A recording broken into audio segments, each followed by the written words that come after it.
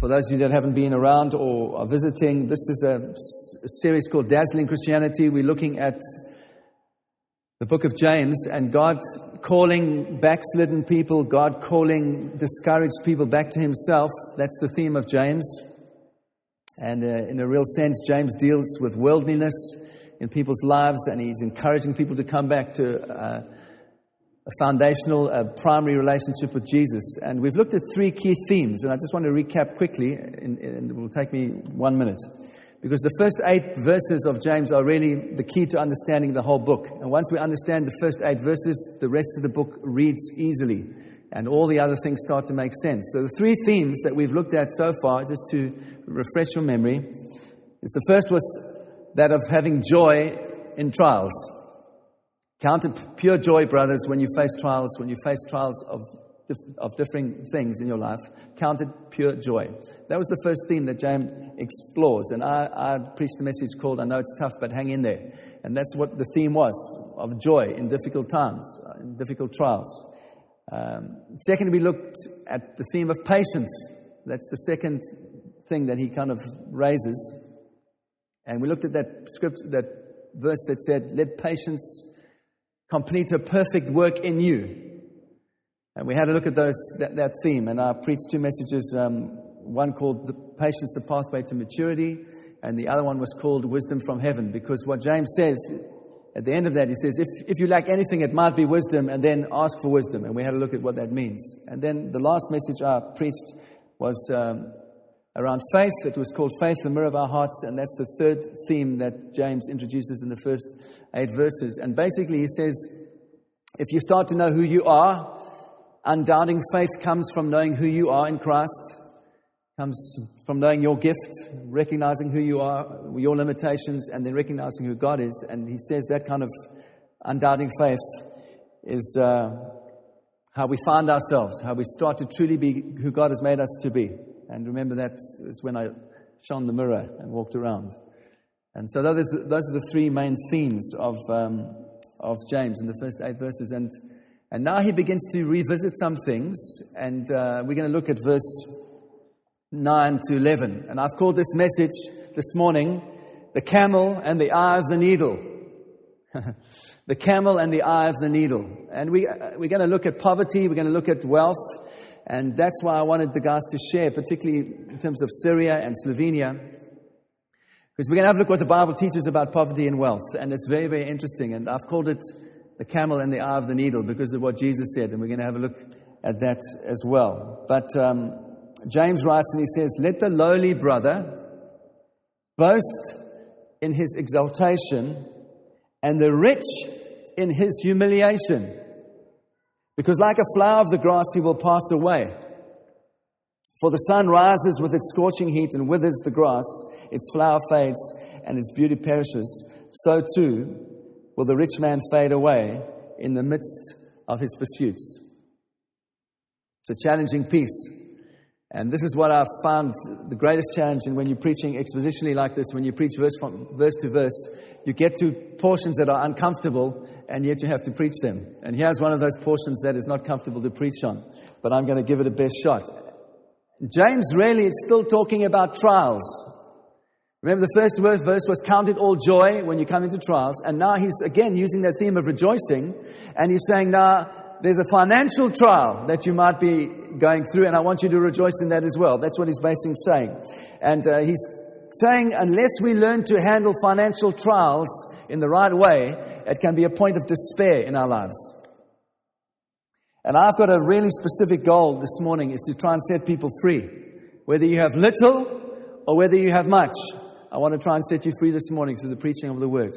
And the verse that James says, starts with there, where he says the lowly brother. The lowly brother is from a Greek word, tapienos. And tapienos means someone who is completely insignificant. Completely insignificant. Okay? Now, James was writing to a middle-class church, probably a church like ours. Merchants, employees, Jewish traders. That's the kind of guys that were scattered in the dispersion. He's writing to those kind of people. How many of you would recognize that in England there's probably 5 economic classes? There's the aristocracy, there's the upper middle class, there's the middle class, there's the lower middle class, and then there's the working class. Right? Well, now James, this word that James uses, tabienos, is those that are off the scale. They're not even part of the working class. They are the poorest of the poor. The poorest of the poor. And he's saying to the poorest of the poor, you rejoice in your exaltation. That is an amazing thing. You rejoice that you are lifted up. That's what he's saying.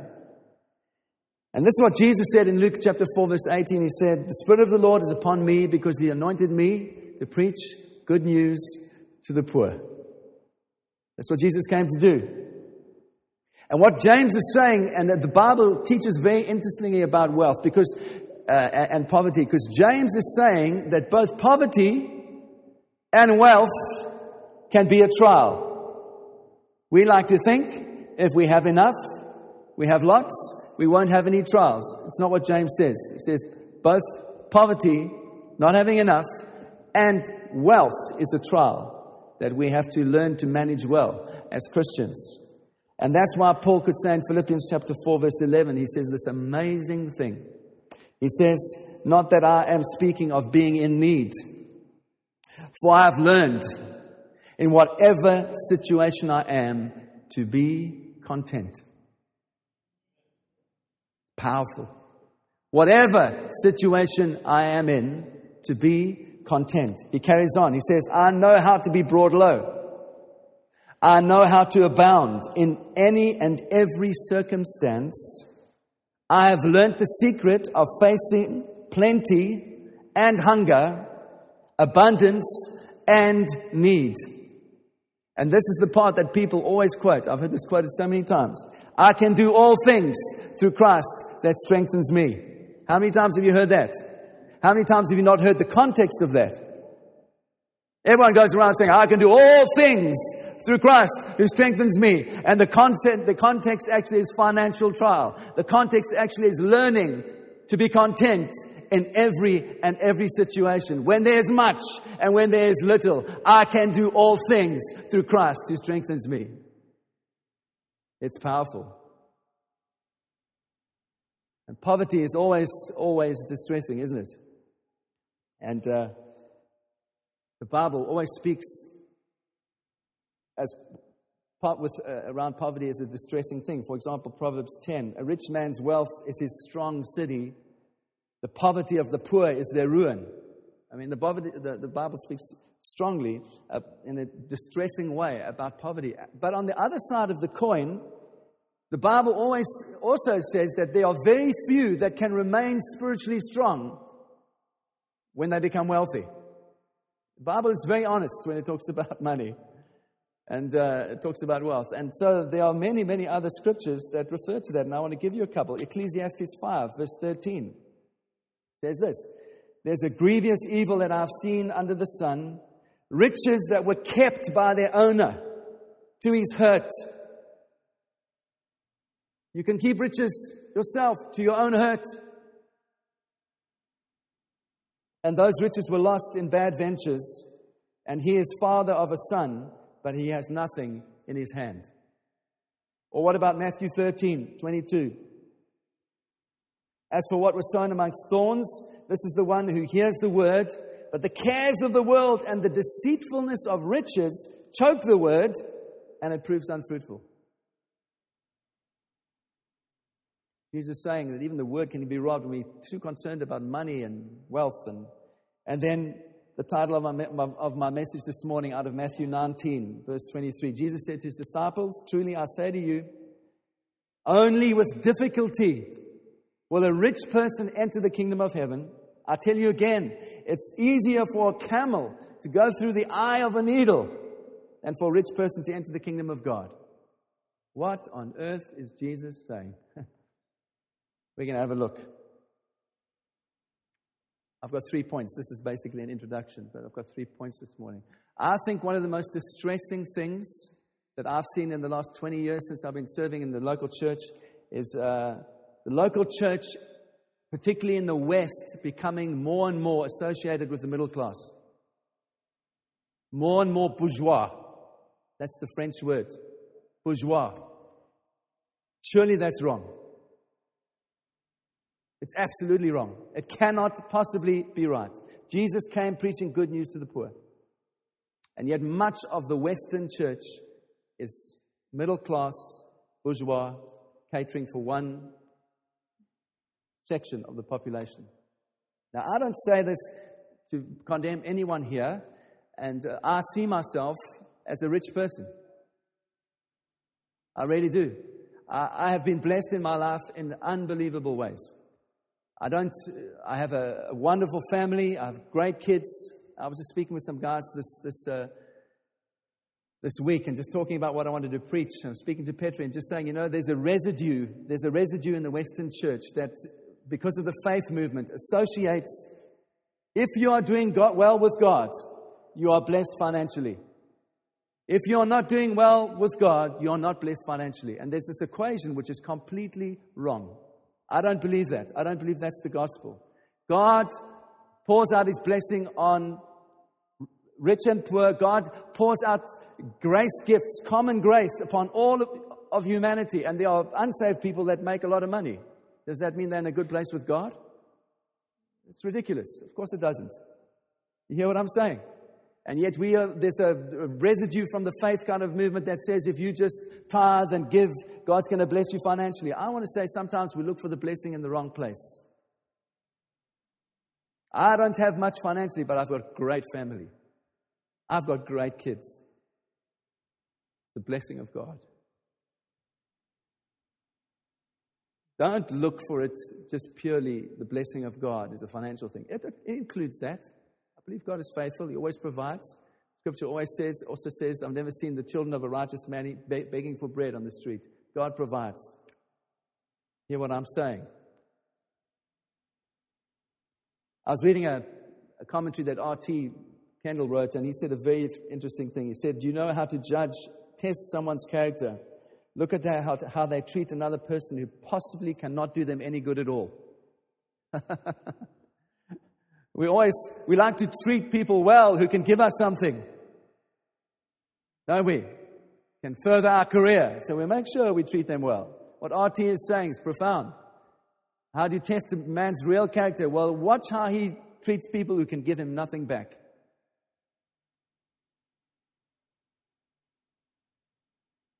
Fascinating. Jesus went to the poor. Who followed Jesus? The poor.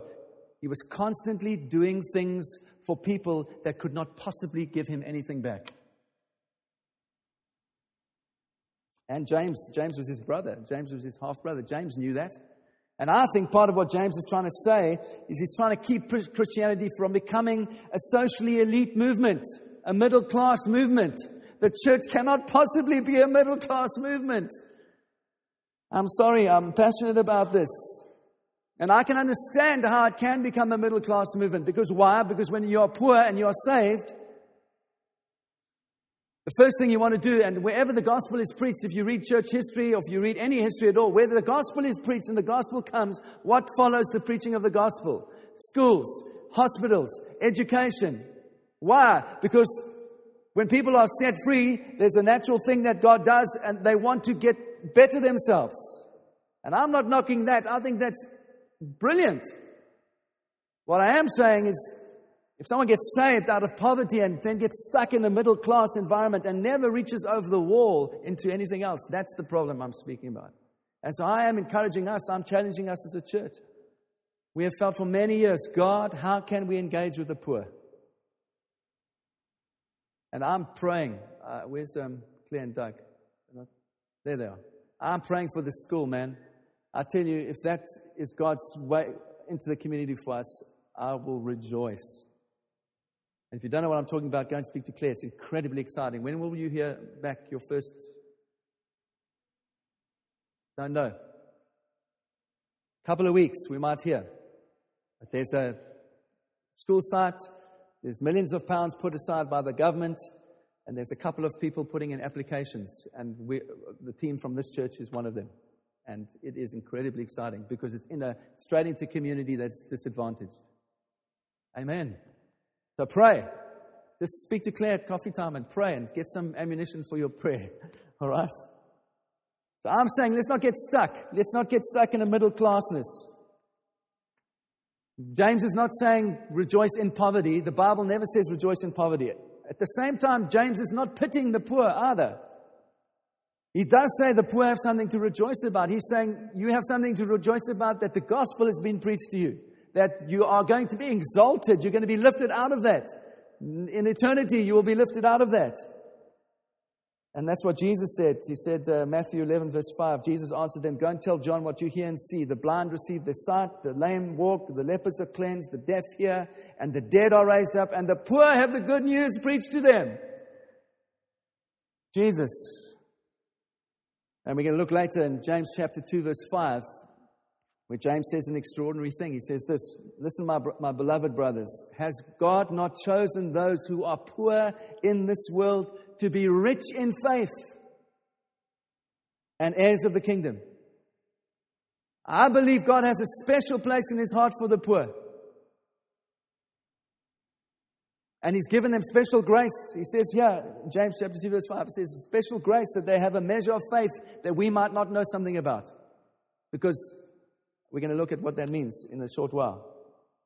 But my point is also that it's possible, and I believe God wants it to be like this, that we might not be rich materially, but we can be rich in the things of God. Right? We can be rich in the things of God. The poor can still be generous. Those who do not have much can still be generous. And I love this, one of my favorite scriptures. 2 Corinthians chapter 8, verse 2. Paul's speaking about the Macedonian church. It's interesting, when we were there in Slovenia, Macedonia is just a little bit way down. It's fascinating to go to places where the Bible speaks of the Dalmatian coast, the Croatian coast. Paul, the early church fathers were all there. It's incredible. And 2 Corinthians chapter 8, verse 2 says this. We want you to know, brothers, about the grace of God that has been given amongst the churches. The grace of God to give.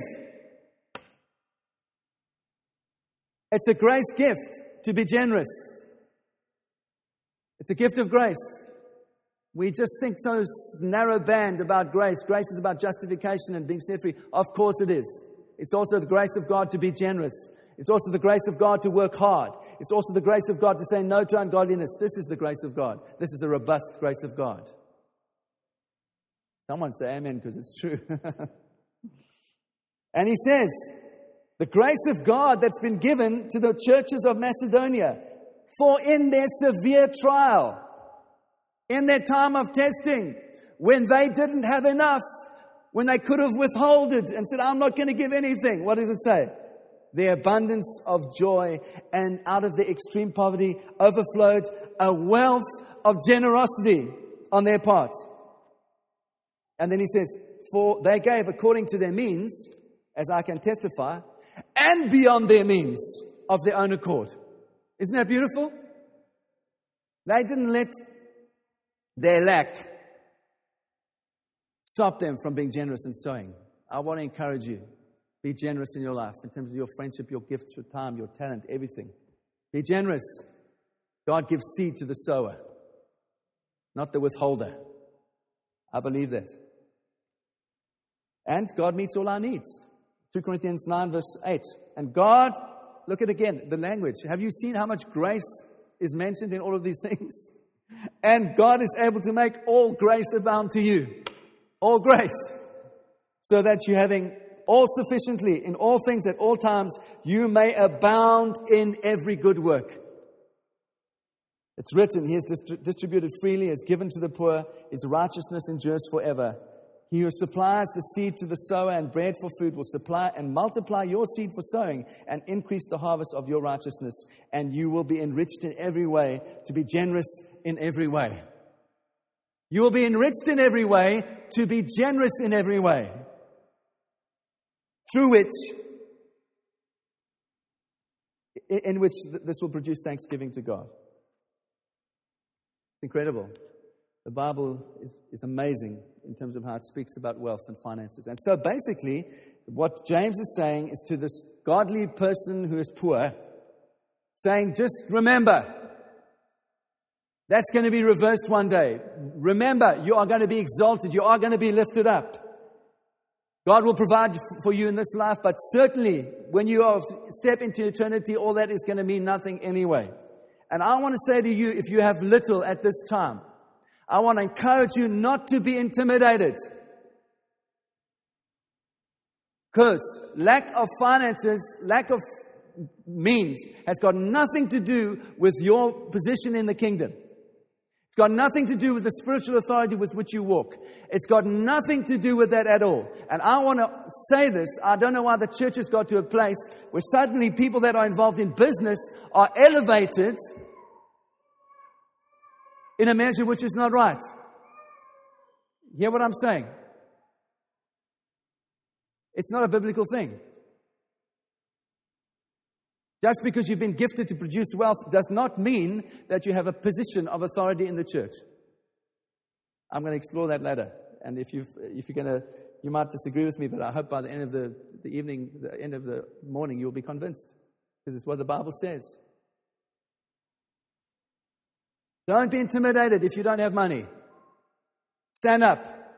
You have as much right in the church as anybody else to exercise your spiritual gift. Amen. This is the gospel. It's good news to the poor. Poverty in spirit. I do want to just look at that, because if you've read the Gospels, you've read the Beatitudes, this beautiful sermon that Jesus preaches, the first thing he says is, "Blessed are the poor in spirit, for theirs is the kingdom of heaven." Do you remember reading that? And it's important to say that here, because I want to just clarify something. Those that have come into the kingdom, there's not one of us who's come into the kingdom who's not been poor in spirit, all right? That includes materially rich person. It includes those that are materially poor. What it means to be poor in spirit really has to do with an emptiness. It's saying, God, I need you. I recognize that apart from you, I can do nothing. I want to say to you that for me, that is a perfect, this little phrase, "Blessed are the poor in spirit, for theirs is the kingdom of heaven." It's a perfect expression of justification by faith. It's recognizing apart from Christ, we can do nothing. And that's what it is. It's recognizing there's an emptiness apart from Christ. That's the foundation of everything. Blessed are the poor in spirit. And I need to say that here, particularly after we visited Slovenia, because in Luke chapter 6,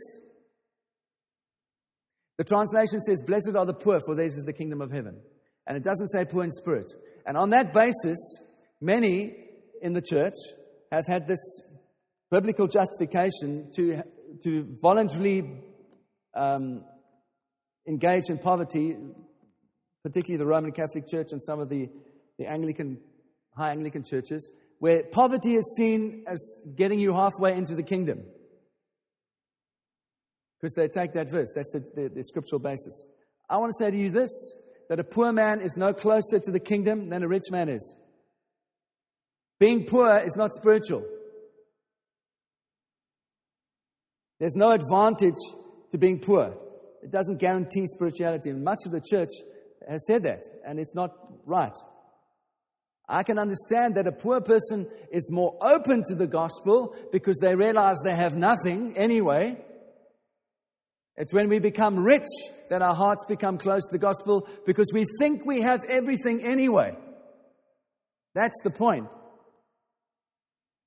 I'm convinced that what Jesus is talking of here is not being possessed by a worldly spirit, not being someone who is always reliant on riches. And can I say to you that those that don't have much can be as reliant on riches as wealthy people are?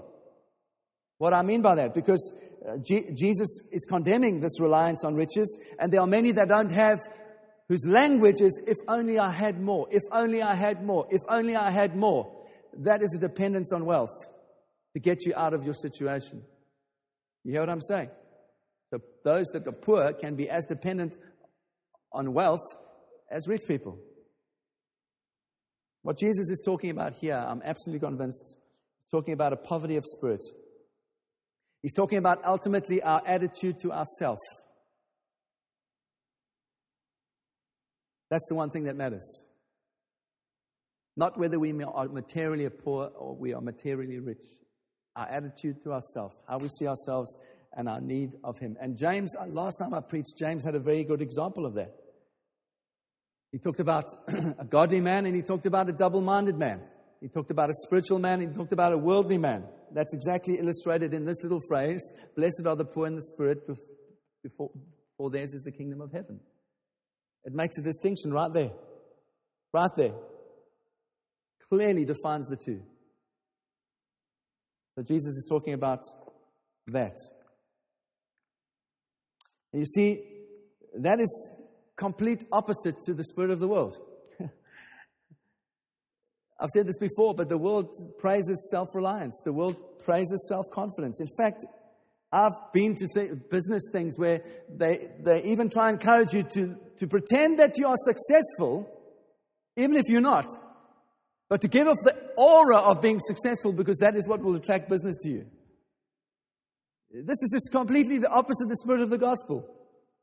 The gospel doesn't say that. The gospel starts, blessed are the poor in spirit, for they will see the kingdom of God. That's the starting point of the gospel. The starting point of the gospel is not, I'm so confident and I'm going to pretend that I'm confident. The starting point of the gospel is, Jesus, I need you. Completely opposite. Amazing, as I've just been chatting to some guys in business, it's like when sometimes you're at your lowest ebb and you don't really know how what's going to happen. It's like God just does something behind your back and whoop, there it is. Just reminding us, actually, it's all about Him. Eh? So, don't be someone that shakes their fist at God. Don't be a person that says, God, just give me some of someone else's wealth. Because, for me, that's the spirit of communism. That's the spirit of Karl Marx. Not the spirit of the gospel. And that's what we're going to look at now. Because the gospel doesn't say to rich people, repent of your riches. Isn't that interesting? It doesn't say, go and sell all you have and give it to someone who has less. Jesus said that to the rich man, but the tone of the gospel is not that. We're going to look at it now. What does James say in this verse that we're looking at? He says, the rich are also to rejoice. Hello? What? The rich are to rejoice. Yes, he says, the rich are to rejoice in their humiliation. What does that mean? I just want to remind you what Paul said, that there are not many rich and mighty in the kingdom. Remember? 1 Corinthians 1 verse 26, it says, for consider your calling, brothers. Not many of you are wise, according to worldly standards. Not many of you are powerful. Not many of you had noble birth. But God, lovely, but God chose what is foolish in the world to shame the wise. And God chose what is weak in the world to shame the strong. It's good news to the poor.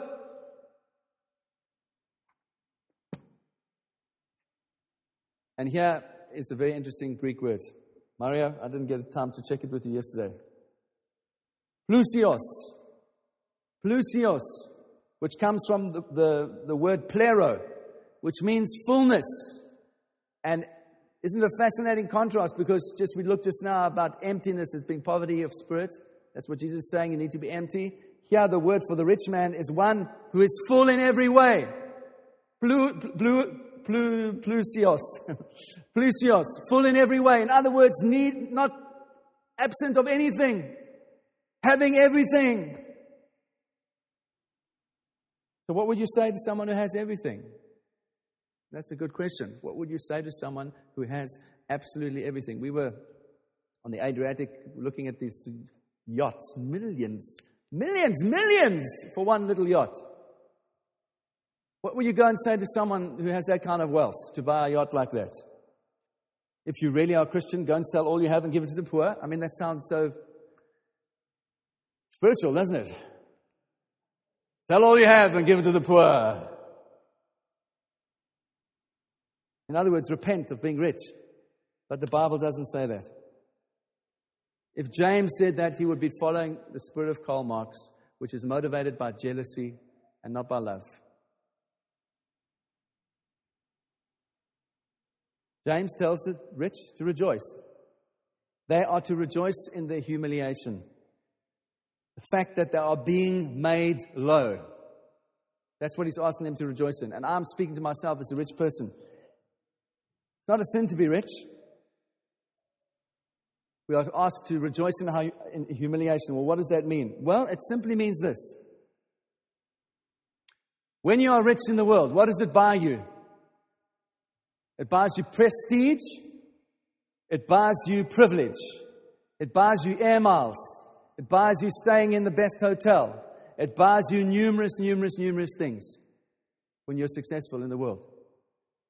And you know what James is saying? He's saying when you come into the kingdom and you walk through these doors every Sunday and you come and worship with God's believers, there's no special prestige for you because you are rich, and that is your humiliation, and you rejoice in that. That's what James is saying. There is no special seat for you in the church, rich person. You are just like every single other person that is part of the kingdom, and you rejoice in that humiliation.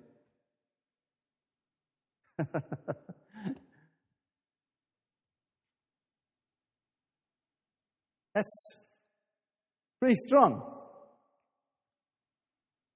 And that's why Jesus said, the camel and the eye of the needle. He's saying it's incredibly hard for a person who thinks they are full in every way, a person who thinks they need nothing, to come into the kingdom. Why? Because the kingdom belongs to those that start in the place who say, Jesus, apart from you, I have nothing. That's what he's trying to say. He's trying to say, empty yourself. If you're going to be filled by the kingdom, filled by my spirit, you need to empty yourself of those things. And that's part of a rich man's humiliation. The rich man must accept that one day the position is going to be reversed. And we're going to look at that now. Riches are part of what is perishing in the world. Can't take it with you when you go. Even though you've got a brilliant Mercedes-Benz and you've got a wonderful yacht in the Bahamas, when you snuff it, the moment you go, you're like everybody else, you can't take anything with you.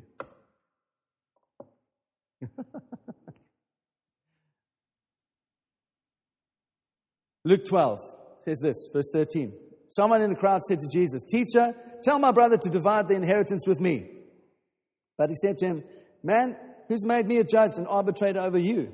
And he said to them, Take care and be on your guard against all covetousness, for one's life does not consist in the abundance of your possessions.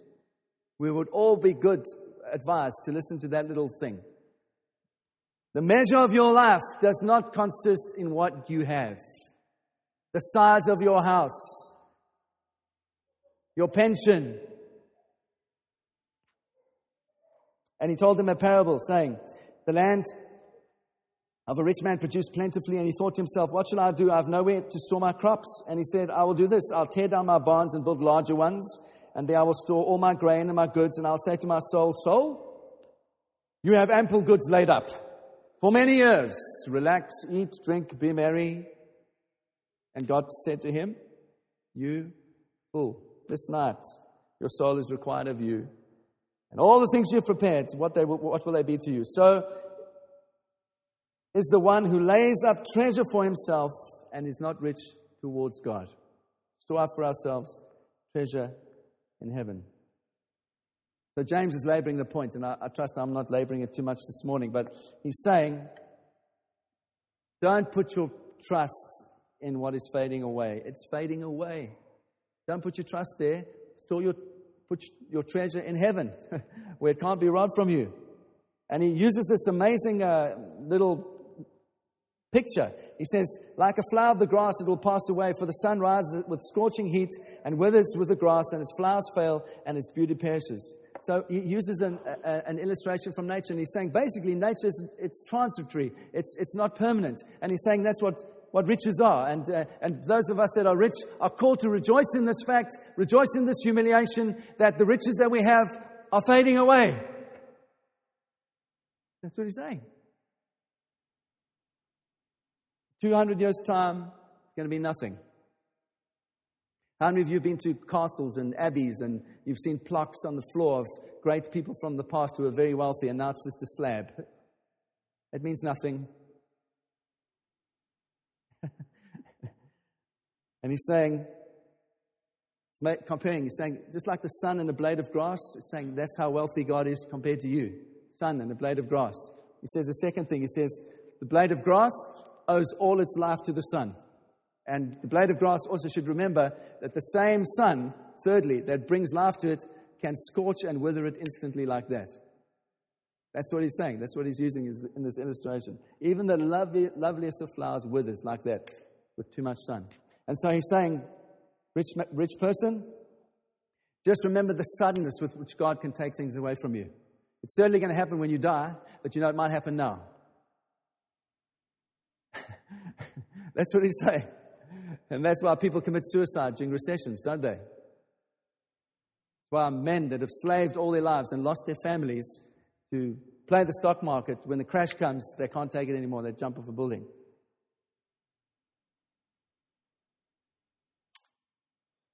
And James says, we're called to rejoice in the transitory nature of wealth, if we have much. Rejoice.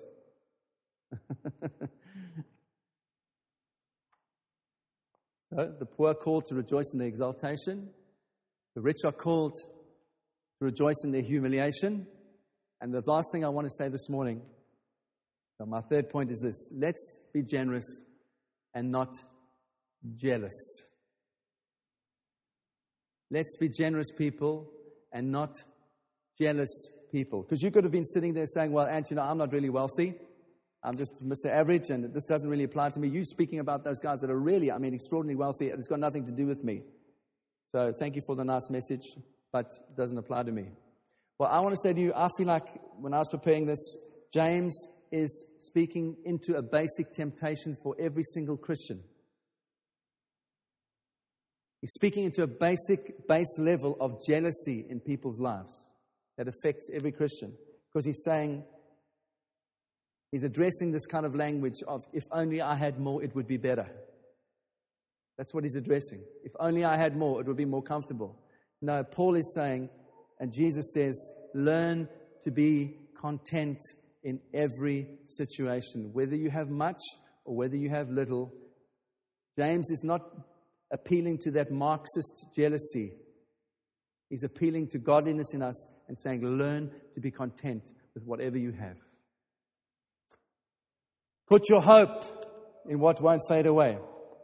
Isaiah 40, and I'm closing with this. Isaiah 40. Every valley shall be lifted up, every mountain and hill be made low, the uneven ground shall become level, and the rough places a plain, and the glory of the Lord shall be revealed, and all flesh shall see it together, for the mouth of the Lord has spoken. And a voice says, cry out. And I said, what should I cry? All flesh is grass, and its beauty is like the flower of the field. The grass withers, the flower fades when the breath of the Lord blows on it. Surely all people are grass. The grass withers, the flowers fade, but the word of the Lord will stand forever. There is a way that we can experience something of the absolute blessing of God, and that's to identify with the poor. That's to be generous. That's to give ourselves away. That's to give out of what we...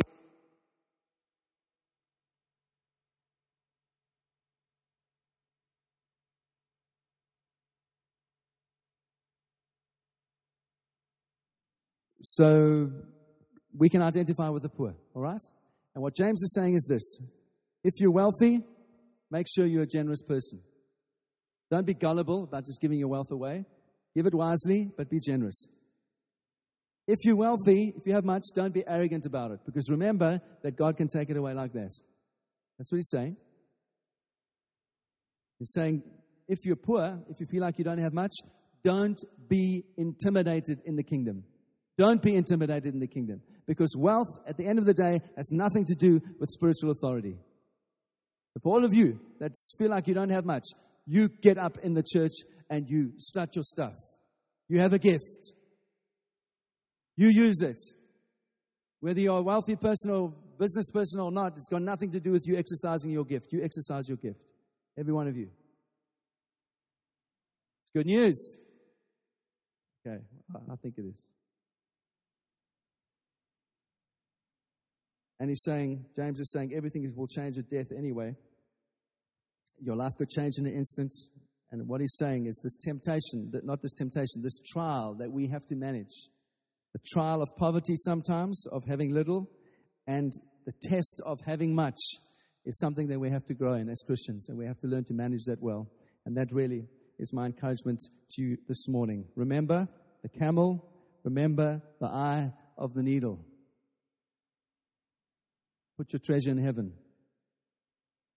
Put your treasure in what is not fading away. Put your treasure into God's kingdom, into His people, into loving others, into being generous. That's what really counts. Amen. Can we pray? Father, I want to thank you for the truth of your word. I thank you for the power of the gospel that sets us free. And I thank you for every single person here. I thank you for those in business that are successful. I bless you for that, Lord. And I just pray that increasingly they would become generous in your kingdom in every way. I pray, Lord, that all of us would not put our confidence, our trust in financial security, but our confidence and our trust would be in you. I pray, Lord, for those this morning that feel like they don't have much, I pray they would not be intimidated by that fact. I thank you, Lord, that your word says that we will be exalted one day, and you are lifting up and restoring and meeting our needs, and we want to rejoice in that this morning as well. And I just pray, Father, that every person would exercise their gift in this church, and they would not feel disqualified in any way. Because ultimately, Lord, these things are all passing, they're all fading. And Lord, we want to store up for ourselves treasure in heaven, not treasure on earth. And we bless you this morning for your gospel that sets us free in every way, to be ourselves, to enjoy our gifts, and to enjoy you as our Father in heaven. And we bless you this morning in Jesus' wonderful name. Amen.